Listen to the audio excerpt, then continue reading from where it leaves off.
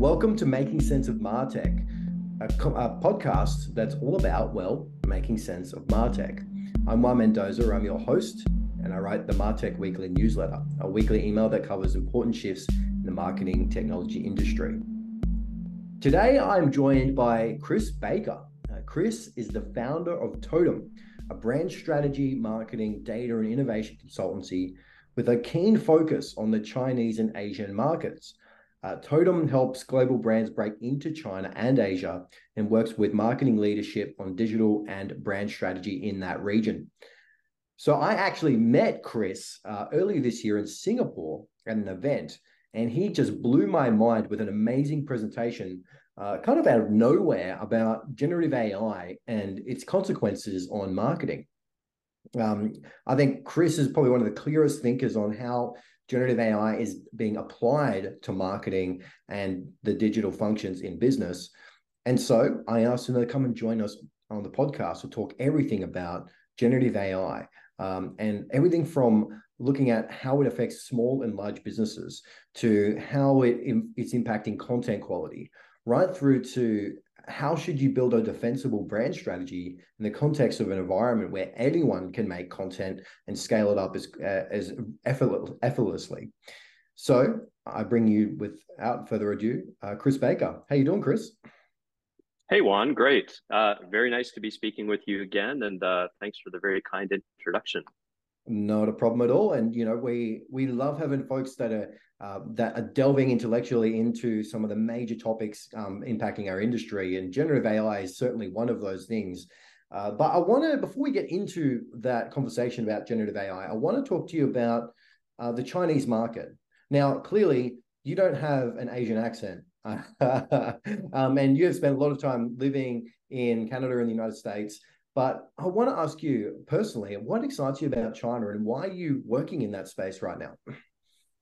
Sure. So yeah, just to step back a little bit, I'll give you a little bit of my background. I'm originally from Canada, but spent roughly 20 years of the last 25 years living in Asia. A large part of that in mainland China, and the path as a marketer for me has been an interesting one, combining brand strategy work that I did with an earlier consulting firm. I spent a lot of time working with the large forays, setting up digital media capabilities in mainland China. And with Totem, we've really sought to kind of bring together both brand strategy and digital. And for at least the last 15 years, China's been one of the hotbeds of marketing growth in the world, really, just because, the size of the market, the intensity of budgets, resource, and intellectual focus going into China has meant that, we've had some of the best and brightest marketing people in the world coming in there and trying to really figure out how to grow this plethora of brands, trying to conquer that massive market. China is also overwhelmingly digital in its approach to marketing, which is stark contrast with mature markets like the US, Europe, Australia, where, you have this great patchwork of both traditional and digital marketing. In China, it's 90% digital in terms of marketing spend. Wow. It's almost impossible to kind of find quality traditional marketing in a market like China. So from that point of view, to answer your question, I think what excites me about the China market is, twofold. I think one is just the insane growth and pace that has taken place in China, together with this incredible, interesting digital experiment that is more or less separate from the rest of the world. If Facebook, Google, and the like are blocked in China, that's meant that we've had this kind of very isolated, separate ecosystem of almost entirely digital marketing taking place there. And I think what's been exciting for me in the last couple of years, while I've added global and regional Asia to our remit as a company, is taking those learnings from Asia and combining them with, the best of what's happening globally. And so I think there's a lot of really important lessons for global marketers from China, and actually, the reverse is probably true if Chinese brands and marketers care to borrow from the West. Hmm. Hmm. Yeah. And I think that there's so much opportunity in China because marketing is a fairly new concept as well. Like marketing traditionally has been a Western concept that we've kind of exported out into the rest of the world. And along with digital, with social, you look at rise of TikTok and Shein, some of the most powerful, fastest growing companies are coming out of China. Temu was another one, which is an Amazon competitor. I think about China, and it's literally, I'm thinking increasingly that the shift from where all the talent density is and all the maturity and all the growth is shifting from west to east. It's shifting into places like China Mm. and Asia because Yeah. we're on that second wave. It's like the Western world made all the mistakes, and now the Eastern world get to learn from that, and they can scale up social media far more quickly than we ever been able to. Right, like TikTok is one of the fastest growing apps in the world, and so I Yeah. look at China and I think, wow, what an amazing hotbed of opportunity. But I did not know that, as you say, 90% of the marketing is actually in digital. That there is actually Mm. far less of a traditional marketing mix in most budgets, Yeah. which Yeah. is Yeah. like what Yeah. an information opportunity.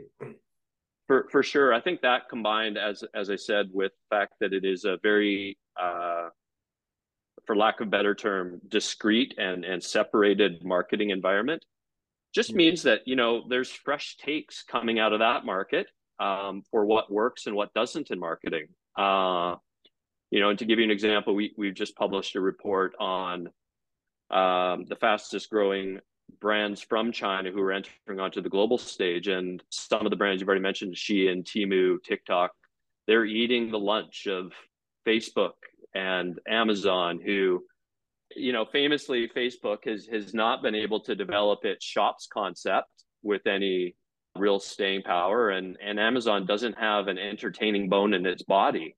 You contrast that with TikTok, who just sort of naturally combines entertainment, content, and shopping all in one tidy package. It's no wonder TikTok is this juggernaut.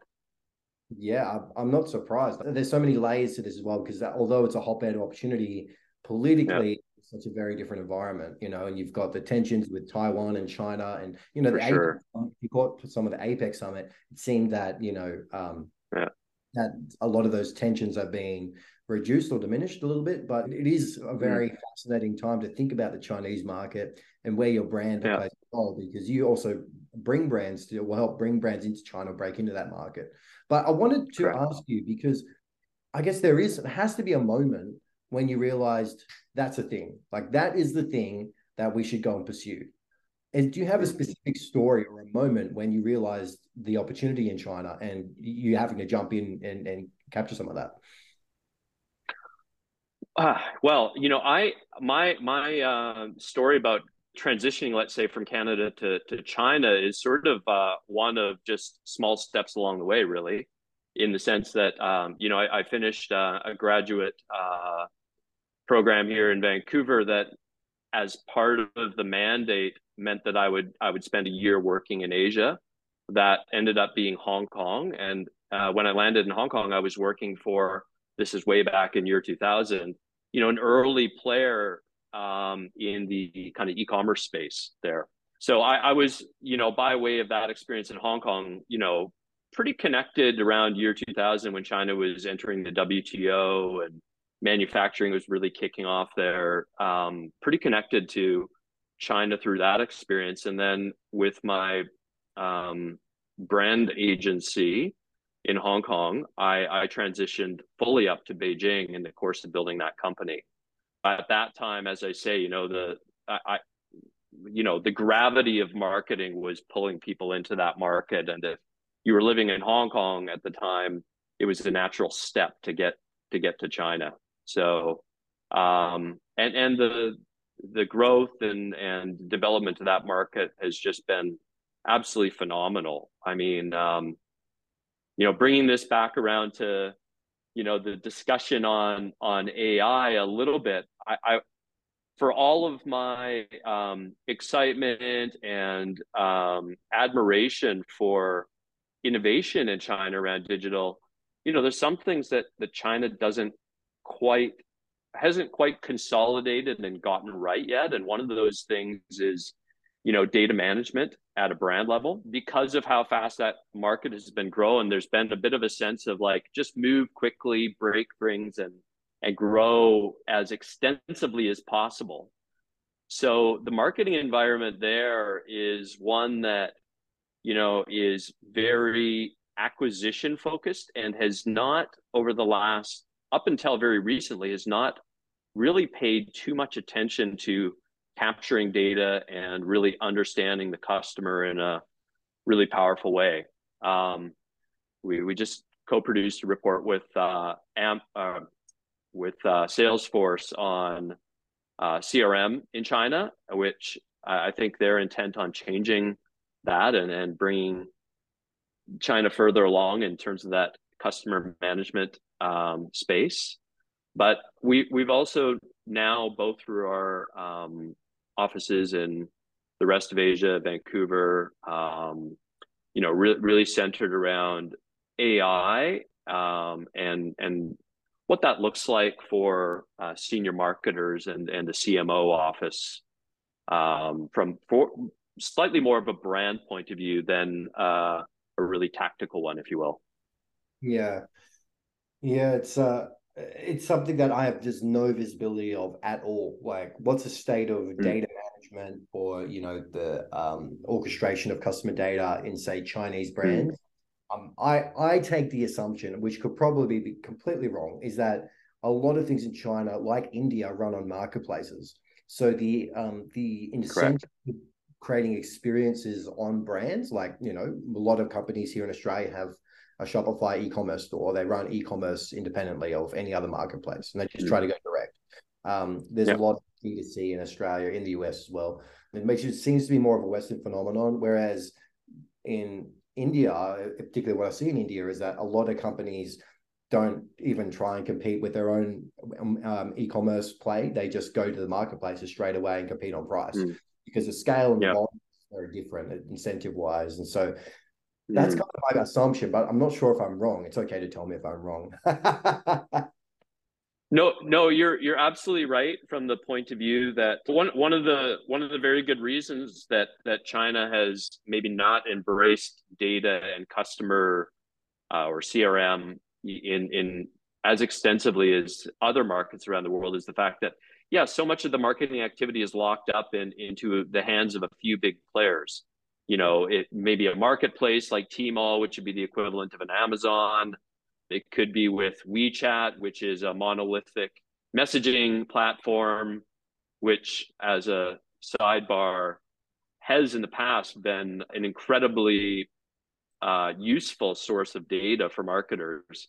5+ years ago, the amount of data that we could get on customers from WeChat would make anyone in the West blush. I mean, we had information down to specific locations in some cases for where customers were at.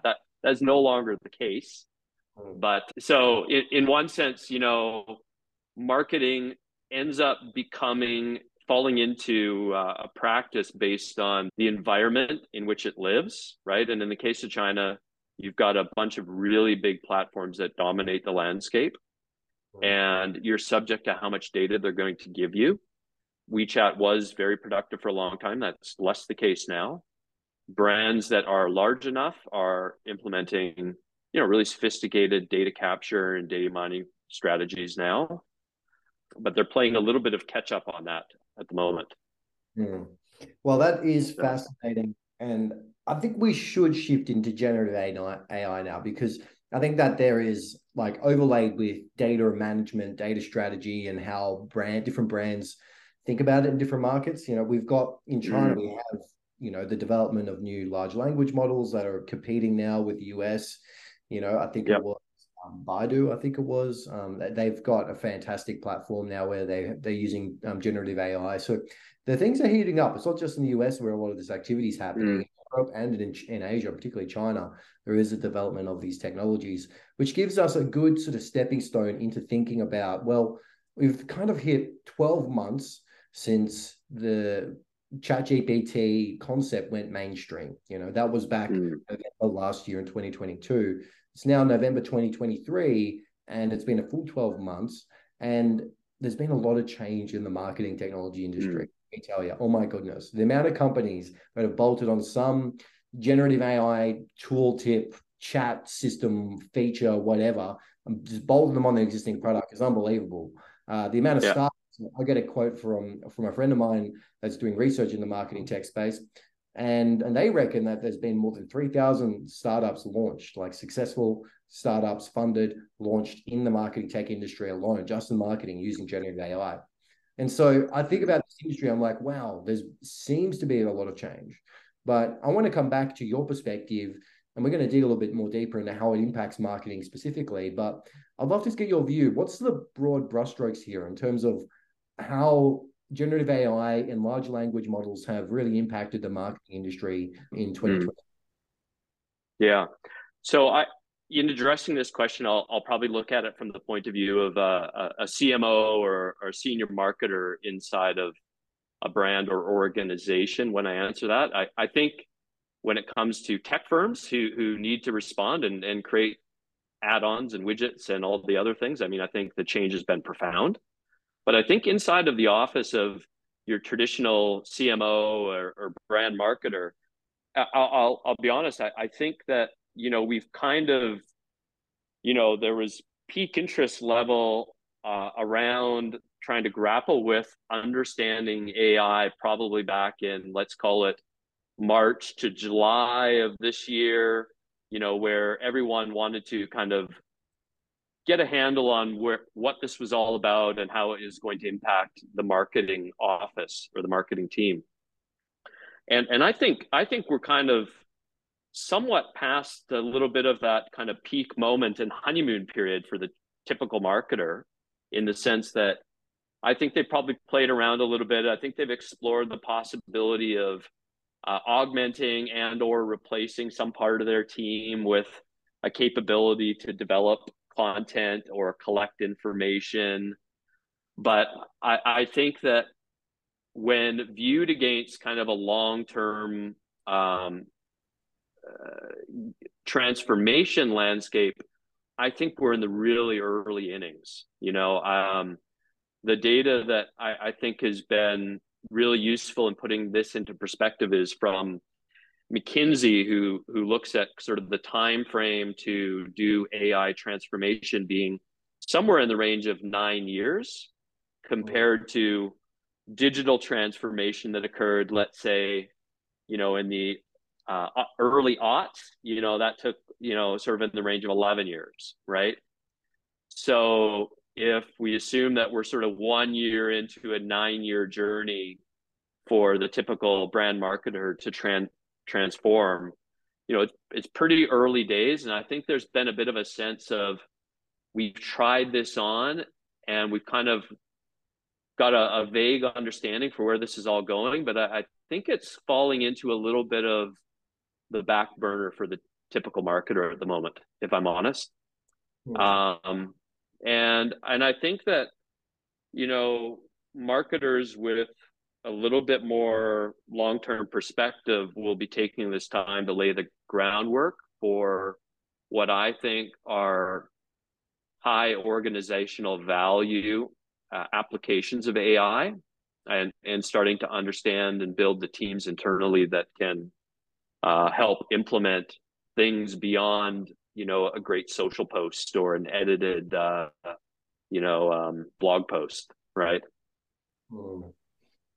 Because I think that, there is this angle, which is marketers are very quick to experiment with things because that's part of their job. They have to capture the zeitgeist. We saw the same thing with the metaverse. We saw the same thing with crypto/Web3. We saw the same thing with voice about 5-6 years ago. We saw the same thing, ironically, with chatbots back in 2015. Everyone wanted a MySQL Messenger chatbot. And marketers will jump on these trends because it's their job to experiment. I don't denigrate Mm. marketers for having a bit of a fling or a love affair with the new trend, because I think it Yep. is actually worth exploring. The only way to explore it is actually trying to apply something in your brand. Um, Yep. and marketing, like the thing I think that folks don't get about marketing often is that marketing is a role or responsibility where you have a lot of waste. Like the waste is part of the value add because you have to go through the waste to figure out the one great idea, Yep. change Yep. everything. Um, Yep. and, and generative AI is just no different. Actually, it's probably more of an exponential leap for generating more ideas, and thinking more about how do you automate the work you do at the ready. But it's not just automating or creating more efficiencies in marketing. It's actually using it to come up with new ideas or to give you perspective. Yeah. There's a Yeah. creative aspect, which is I think are the real breakthrough here. And I've, from all over the place, I've seen people experiment with some incredible ideas for marketing. Mm. From example, there's a Cannes Lions Award for a company they were an agency that used generative AI to do 1,000 different street art designs for a whole bunch of different, I think they were like burger stores, sorry, in New Mexico. Yeah, so Yeah. burger stores, so burger shops and restaurants in New Mexico. And what they did was that they used generative AI from the company. The actual client was a supplier of burger buns, but they used generative AI to create a custom version of each of the burger locations are designed so they can sort of paint it on their walls or give them artwork to use. And that's an Yeah. example of creativity and that exponential efficiency that you can get from the work. And so I think about it and look at it and I'm like, okay, well, clearly marketers need to be experimenting, and there's got to be some waste, because if you don't have any waste, you're not Mm. learning, trying stuff. So Yeah. Yeah. yeah, Yeah. you No, see, I no, I think no, I'm right there with you. I think as I say, look, I think that there's been a clear wave of experimentation in the past, yeah, let's call it year, really. But I think we're starting to kind of see that tip down a little bit, and I think that experimentation was useful from the perspective of, look, the everyone is going to be doing something with generative AI. If you're a large CMO in a large company, it was incumbent on you to figure out what are the two or three things that we can kind of latch onto right away and really put a win on the board or put something on our kind of collective resumes. And there were some tremendous brand campaigns that came out of that. The one you mentioned was fantastic. Heinz is another great example where they asked visual AIs to create their vision for what a ketchup bottle looks like, and they all end up looking like Heinz, of course, right? Which is a testament to the power of their brand and their identity and distinctiveness, right? But as I say, like one of the things I tried to focus on in the presentation that we were together at in Singapore earlier in the year was this idea that the content and creative is sort of the low hanging fruit here in this long kind of path towards creating larger and greater organizational value, right? And I think the content creative stuff is sort of step one. I think going back to bots, customer experience automation is probably step two, right? you know Ad targeting and scaling up geographies and new target customer groups, probably a third stage. And then you get into things like customer insights, development of new products, R&D insights, predictive analytics, and and um, and those being the higher organizational value things ultimately, right? So the pathway that or template that we're trying to create with the brands we're working with on this is to really map out this kind of value stream and figure out, like, what are you doing in the here and now, the low hanging stuff, and what are the seeds you're planting towards longer term value. mm. Yeah, I think the age of you alluded to it earlier. The age of experimentation is kind of coming to a tail end. With anything relating to tech hype, and let's face it, right? Yeah. hype is its own thing. Like I would say that a lot of tech hype, particularly the Silicon Valley kind, where you have a lot of venture capitalists, you have a lot of investors wanting to spruik the latest wares, and then there's a trigger for capital, and then you get a billion startups in there, getting capital, getting funding. Now that happens a lot, and increasingly, I think with the hype, we're seeing that that's actually driven more by investor theses than it is actual tech. We saw that with crypto and Web3, where a lot of the hype was actually about exit liquidity for VCs, and people wanted to get very rich very quickly. And you had folks like Bored Apes, which I think they actually used AI in their own program, where they had versioning of like several hundreds of different apes, cartoon apes.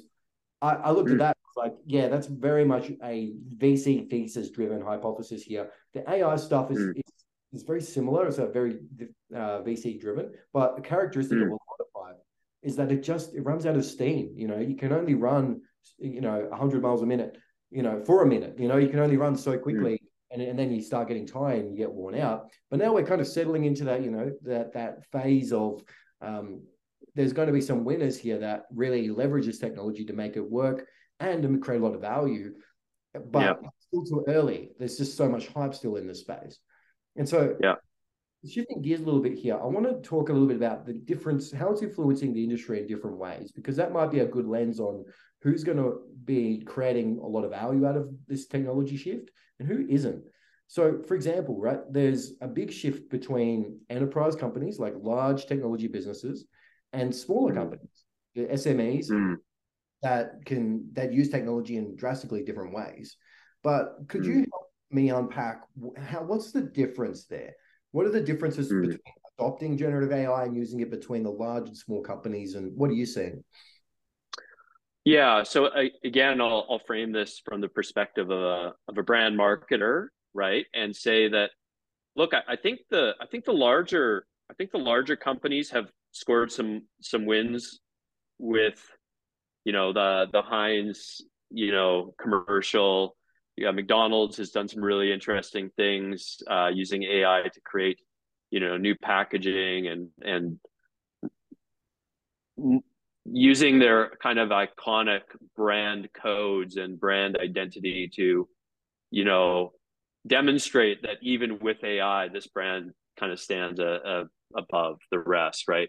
So I think the large brands have kind of scored wins there. I think smaller brands have, what AI has done is really enabled them to jump into the game of higher quality and higher volume content creation pretty quickly, right? And I'd probably argue that actually some of the early wins have been maybe skewed more towards smaller brands in this case, because they're able to kind of start doing a lot more of what the larger brands have been able to do, right, more quickly. The coaching to larger brands then is, well, look, don't get left behind with this, right? Like you're in a position of owning a large share of your market, and the real returns in this space are going to come from some of those more difficult projects around AI when it comes to customer insights, R&D, and things like predictive analytics, right? And so, it's critical that they make those investments now, because those are investments the smaller guys can't make, right? So that's the way I kind of frame the landscape. Is, the early winners in this space are probably slightly more the smaller firms, and the longer term winners in this will be the bigger ones, as always, as long as they make the investments now to reap the returns later. Yeah, it is. There is a distinct difference across the landscape of how these tools are being applied. I think that's a big thing, right? So let's take the top end. So enterprise companies. So you've got Bain that's working with Coke to implement generative AI into all their marketing functions. That's a massive millions of dollars of consulting services, of course. A big branding campaign to go. Coke is embracing this future of content creation and marketing with generative. So that's kind of like the top end of town. You think, okay, the consultants are actually, the consulting firms are actually winning quite a bit out of this, because they got a brand new thing they could bring, a lot of unknown territory. They navigate a brand through that, right? And they work through it. So I can Yep. definitely see that for enterprise, there's this application of that efficiency layer. I think like you can Mm. do a lot more.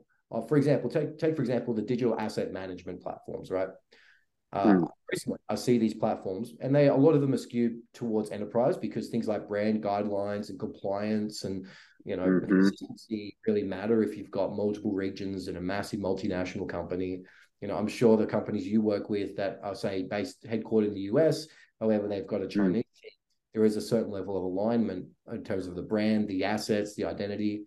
So dams play a role in managing that, but there are platforms that are doing stuff. For example, second place of the TMW 100 awards program we ran, Designer. Mm-hmm. They're a DAM and they build for enterprise. They've got creative tools as well. However, they have generative AI that allows you to create versions to localize content to your markets. So Yeah. there's a lot of interesting stuff going on. I Yeah. work in a company, I can't name them, an enterprise bank that I was talking with. They said that they use generative AI to reinforce brand guidelines, so that Gen AI tools, LLMs will actually scan the content and they will give you a score on whether or not it aligns with the existing brand guidelines. So there's a Mm. lot of that Yeah. consistency, alignment. It's all the boring stuff. Unfortunately, it's not all cool, Absolutely. generating photos and imagery and all kinds of fun stuff. It's also the like boring as hell. And that's where a lot of the value in enterprise is, because enterprise is about maximizing profit, improving your margins. How do you do that? Well, you can really scale up and make your marketing more efficient by sort of Yeah. untangling those inconsistencies in your creative application. So that's like Yeah. enterprise. Like, okay, clearly there's opportunities there. I'm sold on that. It's boring, but super Mm. powerful, particularly in content Mm. operations.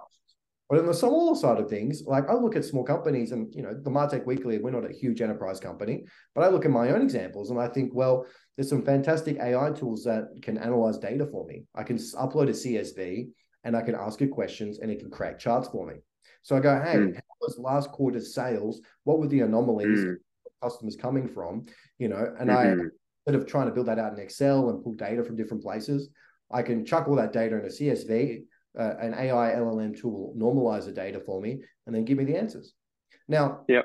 as a company that I'm not a huge company, well, TMW is not a huge company, that saves us a Mm. ton of time, right? I don't have to spend all afternoon trying to Yeah. pivot tables and whatnot and joins and all that. I can just send that to an LLM. I've got Yep. a Yeah. Yeah. who, again, he runs a fantastic podcasting as a service company. And Mm.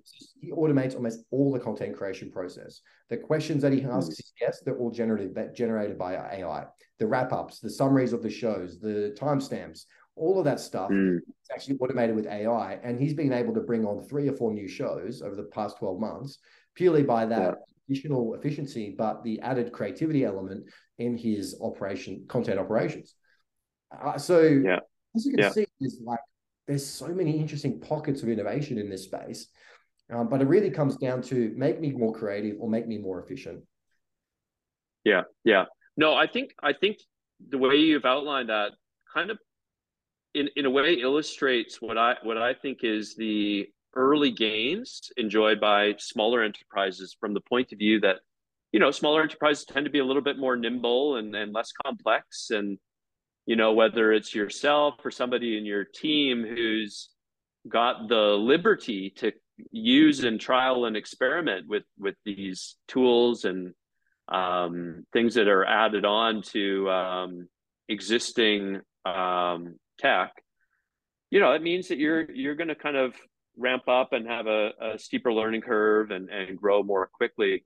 Larger companies, you know, um, yeah, it's very, very hard to create those early learnings in an environment that is too large and stuck in process and systems, right? And in larger organizations, there's got to be ambassadors or champions in different areas of the organization who basically become the torchbearers for learning and instructing and trialing new tech and then working to implement it across the organization, right? So that just necessarily takes more time, right? And you know, the enterprise level solutions, you know, the AI capabilities within a lot of those is still not quite at you know, the top level that an enterprise needs. So they have to turn to people like Bain. Hmm. And even look at, say, Yeah, AI's enterprise packages. They just launched that, what, like 6 months, less than 6 months ago. And they yeah, explored enterprise companies hooking into LLM. There's this concept of, building proprietary LLMs on your own data within your own company. So yeah. things like internal company support and documentation, and there's all of this stuff going on where they're really, it's just a total blank canvas on how you can use these tools. The existing Mm, LLMs that are pre-trained, yes, that's probably more geared towards small business, purely because small businesses doesn't have enough data to use work, and they usually, small business has less data privacy and yeah, legal concerns around how their data is being used. yeah, yeah, But yeah, enterprises, I reckon enterprise, the companies that are building their custom LLMs that have data privacy protection built in, yeah. those like OpenAI got in pretty early to that, I think. But I think that there's a fantastic opportunity there for each. Now, Absolutely. Yeah, yeah, will people actually use these things in enterprise businesses? Well, let's be completely honest here. Enterprise companies are filled with people that are lazy, and they love taking shortcuts. So now the incentives align pretty well in my point of view. yeah, Like if yeah, I yeah, yeah, need to write an email to my manager, I can get an LLM to write it for me. I'm going to do that, right? If I'm yeah, going to save a ton of time scanning data and analyzing it and just send it to an LLM so I can work on more creative stuff, sure, I'm going to do that. And so there's a good sort of framework of incentives in enterprise to embrace these tools, particularly for mm, the ones that actually allow companies to insource them and make them usable within their own confines. But yeah, yeah, still, like I'm very excited for it, of course, but I think that it's going to take some time to figure out. The biggest hesitation I have is the error rate and the hallucinations, yeah, and yeah, the yeah, problem with getting very confident answers for on very yeah, very wrong answers that are very confident. I think that's a massive challenge to how much we can actually trust this stuff. And yeah, yeah. but my view is that perhaps we dive into the next topic. I want to get your view on the Well, trust aspect. Like, how are you seeing people trusting these technologies for, say, mission critical work? mm. Yeah, maybe just if indulge me a minute, I'll just maybe go back to the last thread a little bit and just build on something that you talked about. Go First of ahead. all, absolutely agree. I think companies can and should be looking at building proprietary LLMs, right? I think that we've gotten to a point where the cost of doing that, if you've got dedicated people on site who know how to do it, is such that yeah, any large company should be on top of that right now and trying to figure out how to stitch that together with every piece of software they've got with in part, you know, the goal of bringing all of their information together and creating greater clarity across the organization. But at the same time, I think one of the highest value possibilities I see with that sort of endeavor is one where a company has incredibly interesting data as part of their business operations that, you know, sparks, a new offering as a company, right? And, in a simplistic example that I've used in past presentations would be, I don't know, like your Benjamin Moore, like a paint company who, you know, who has an incredible amount of information on color trends and what people want to paint certain things at different times of year, right? And that predictive capability that can come with, building a data set on your own data can in and of itself become a really potent side business, right? I mean, there's obviously a lot of industries where data is highly controlled, but if it can be kind of well organized and anonymized, you think about the powerful data that an insurance company has, right? We're moving into the question of trust now, but the the challenge, the opportunity that an insurance company has with gleaning information about health trends and perhaps, using that data to improve medical practice is hugely important, right? But we're going to quickly come up here in the coming year, I think, with a lot of probably increased regulation and question of trust and everything else. And so some of these grand ambitions are going to be made more difficult through that, I think. Mm. Yeah, I think the big breakthrough for mass consumers and for enterprise companies is the trust angle. And this is Yeah. like, we could go down a philosophical rabbit hole here and talk all about, the heuristics around trust and how we trust other people, that are other sentient, intelligent beings, right? That we trust them to do work, right? We trust them to show up to work. We trust them not to engage in fraud. We trust them to do a whole bunch of things that are good for our business, right? And they avoid bad things. Now, we implicitly trust other people, but I think we are miles away from trusting large language models and AI platforms to do work and do reasoning and judgment on our behalf. I see attempts at this, of course, for example, Cognitive, so the interesting loyalty platform based in Silicon Valley. Another one, much larger, SAS. So they're obviously got a lot of development background, IT development tools background. However, they've got a very strong marketing technology offering as well. Both of these folks offer what they call a complete marketing agent, which is basically give it your goals, who you're trying to reach, give us a general idea, and it'll build it all out for you. You press the big green button, and then it'll start running the campaigns and optimizing them for you. Now, sounds exciting, right? But if you're a marketer looking at that, you're like, oh, okay. So I'm going to put all of my marketing budget into this black box, and somehow it's going to give me a return, but I have very little control of what goes on in that black box. Does that sound like a good career decision? No, because you have no control. Yeah. You have no control if it's good or if it's terrible, or some error, or it starts hallucinating, and you lose millions. Yeah. Well, I to your So, point, I mean, this past week, even there are hallucinations and errors when it comes to stitching together loose facts, right, from the web, but even in the question of mathematics, I was on ChatGPT earlier this week asking ChatGPT to run a loan repayment schedule for me, and it got the math horribly wrong. yeah. And then I asked it to recheck its math, and it made a secondary error, which is even more wrong. And I was like, "Ooh, yeah, you know, we're a long way away from being bulletproof in terms of what comes out the other end." And I think to some extent, like,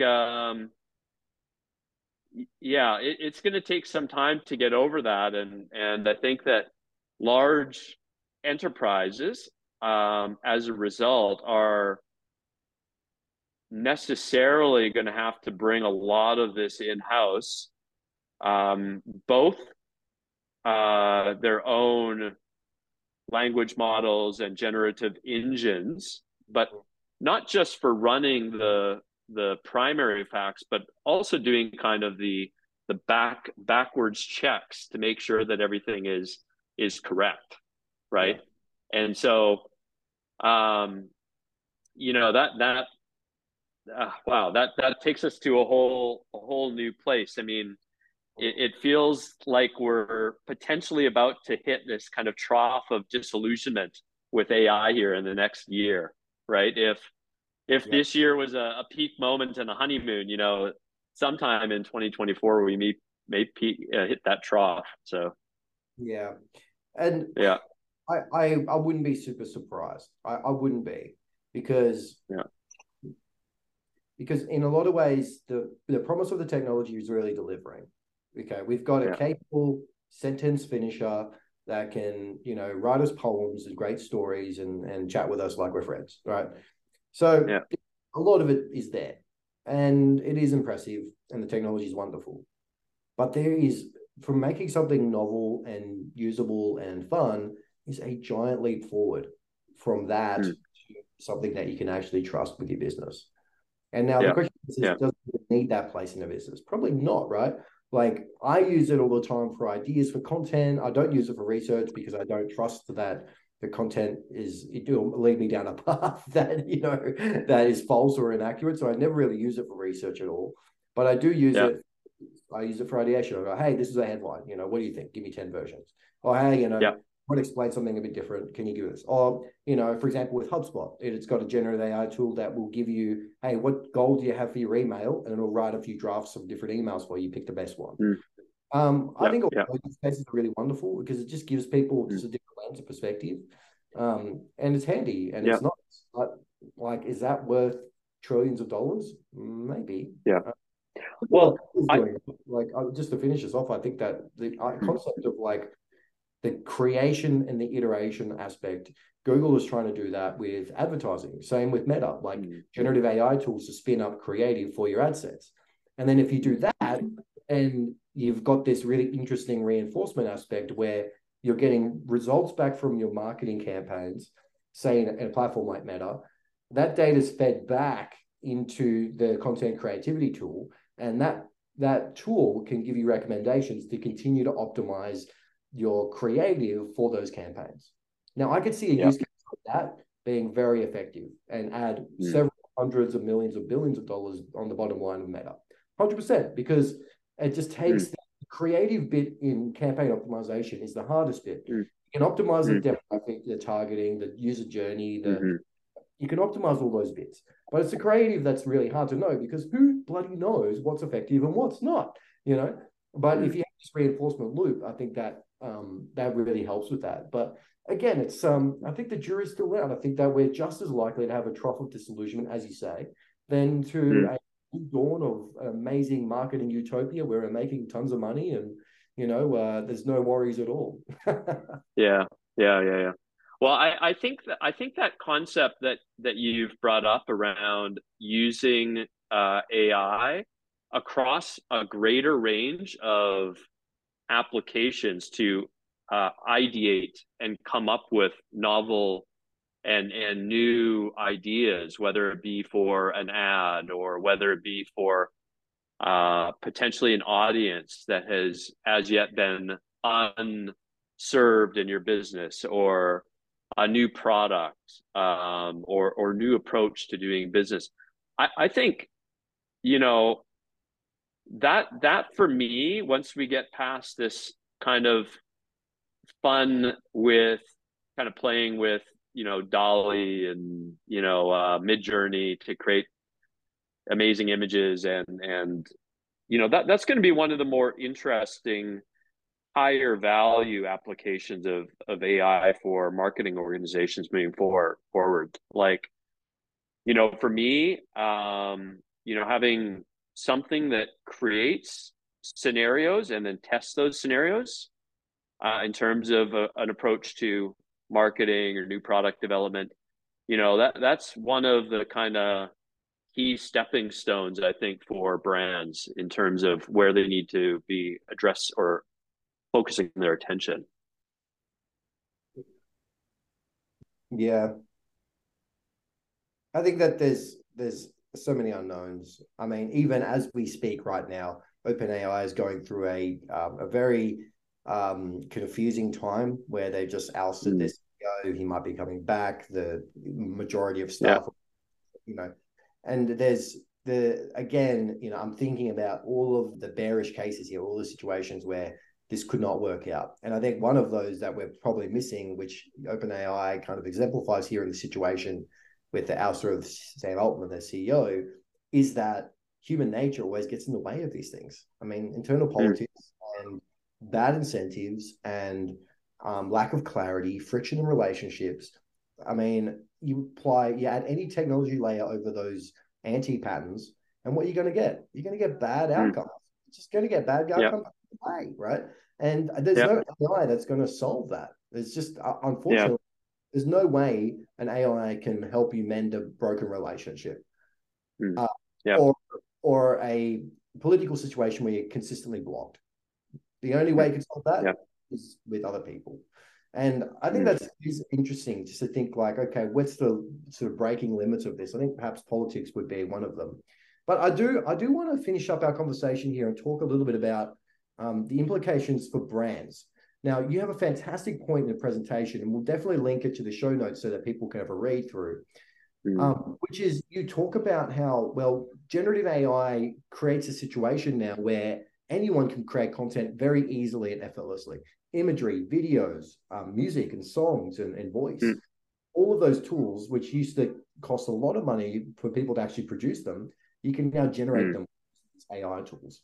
Now, that takes the cost of content creation to close to zero, in the same way that the internet took the cost of content distribution close to zero with things like social media and search. You can have one great yeah, article search, and then it just gets routinely hundreds. I know folks that get hundreds of thousands of views every month of their content purely by virtue of just sitting on Google search, and people are mm, searching, finding it useful. Now, mm, generative AI is doing the opposite of that, which is giving people, everyone, the ability to create content with very little cost. What that means is that our information ecosystem is just going to be flooded with crap. And we're starting to yeah, see, yeah, even this week, as you know, we're talking here towards the end of November, we're doing a mm, story right now on both Amazon and YouTube are trying to police faked content, faked Amazon reviews using generative AI, and then deep fakes of people doing videos on YouTube, claiming to be celebrities or situations that aren't real. mm, And so what we're getting is this like inverse effect of, yeah, wow, isn't it amazing to create all this stuff and you don't need to learn how mm, skills, but also, wow, this is a real mess because we're seeding a lot of misinformation into the ecosystem, and there's mm, just nonsense. But you have this brilliant point coming back to marketing, which is that marketers more than ever need to create a defensible brand. They need to have this situation in their company where they've got a strong position on their values and their views, and to have that iconography so that they have a sense of which a customer can understand and trust them in a sea of so many voices with generative AI. So, what's your yeah, view on, as we round this episode out? What do you think about the importance of brand in this whole new world of content creation? mm, yeah. So, yeah, as you say, right, AI and all of the amazing tools for content creation has really been a lift for smaller brands, right? And it in turn, the knock-on effect is that larger brands have to lift their game even further, right? I think, once we move past some of the deep fake stuff and all the other garbage out there, I can foresee on the other side of all the BS that there's this brilliant future of much better content from brands sitting over there, some of which will be probably uh, even with larger brands supported and created with AI. But another take on this is that at some point here, I think some of the larger brands with the content that they create may turn to a point where they sign a manifesto of sorts that says that the content that they create comes from humans, or they open up behind the curtain and let you see what's being created, right? Like, we may be pushing in terms of this kind of content creation space towards a world of even greater transparency in order to prove that something is made by humans. But going back to the question about brands, I mean, as always, brands that really understand who they are and have a distinctive identity are the ones that are most well positioned to kind of benefit from this. I mean, the example I gave earlier in the discussion about Heinz asking AI to create and generate hundreds of ketchup bottles and they all end up looking like Heinz, well, that's brilliant, right? It just shows to the market that this is the only option in the market, and you know we're we're taking advantage of the identity that we've built. And so I think the challenge moving forward is going to be one of when brand search becomes changed by way of the fact that either we're searching for things by voice commands or through this kind of chat thread that we have with a chat GPT or similar, you know, and we ask the AI to find or identify 3 great running shoes for us. Mm. The challenge with that is that the companies that have the largest share of voice, so in the running shoe category, it's probably, Nike and Adidas, and I don't know who the third one would be, but maybe New Balance, depending on what part of the world you're in. Those are going to be consistently the ones that are ranked by ChatGPT as the top players. So if you're the 10th or the 20th ranked player in the running shoe category, you're going to have a really hard time being surfaced when it comes to the new world of search. Yeah. So I think the framework that we laid out for a world where brands or customers are searching for brands and things to buy through a different interface is, as a brand, you either have to be, among the leaders in share of voice. So you're ranking tops there. You've got to be, um, you know, distinct in terms of the psychographic or the demographic group that you serve, right? So, is it for people that are kind of a certain age category or a certain gender or run a certain way, right? Or you've got to really become distinct in terms of having a very unique functional capability, right? Because otherwise, you're almost going to be completely unobservable through AI moving forward, right? So, yeah, you either have great identifiable brand, you're targeting after a very specific type of person, or you offer a unique functional benefit. Hmm. I can see that uh, that the land, but I guess the dynamics of differentiation are going to change a lot. With Gen, Mm, see that, and let's be honest here. A lot of the advice that we get from particularly academic marketers and folks that run their own research firms and all that are like based in the past. A lot of this world is changing very quickly, mm-hmm, and I think where we can lead marketers is experiment and try this stuff. And mm, like most internet technologies, it does become zero sum. It does. There is a few winners that take the majority of the outcomes and the mm, value, and there's everyone else. Gen AI will be no yeah, different. The companies that yeah, really leverage it and scale it, and those companies, unfortunately, will make it harder for smaller players to actually compete with larger ones because, mm, as you say, Nike and Adidas are setting, because people talk about them more. There's more data about them. Therefore, generative AI, it makes generative AI more powerful on those vectors of those types of shoes. Therefore, the type of shoe that is shared through these generative AI platforms with creative is a Nike or Adidas shoe. Now, mm, that makes it really hard. So, the companies that have spent the past 150 years building a brand are going to be the ones that take a lot of value just because they're already there, they're recognizable. And so, again, there's so much chaos and uncertainty, I think, with how marketers should be reacting to this. But if I could sort of mm, summarize that conversation up a little bit, I would say that the experimentation part is key because it might be the difference between you building a brand that's 10 times bigger and a category mm, leader compared to those who don't use it. So I think there's a lot of yeah, upside to experimentation. However, yeah, the companies that already have a significantly large market position, they're going to automatically be benefited by this.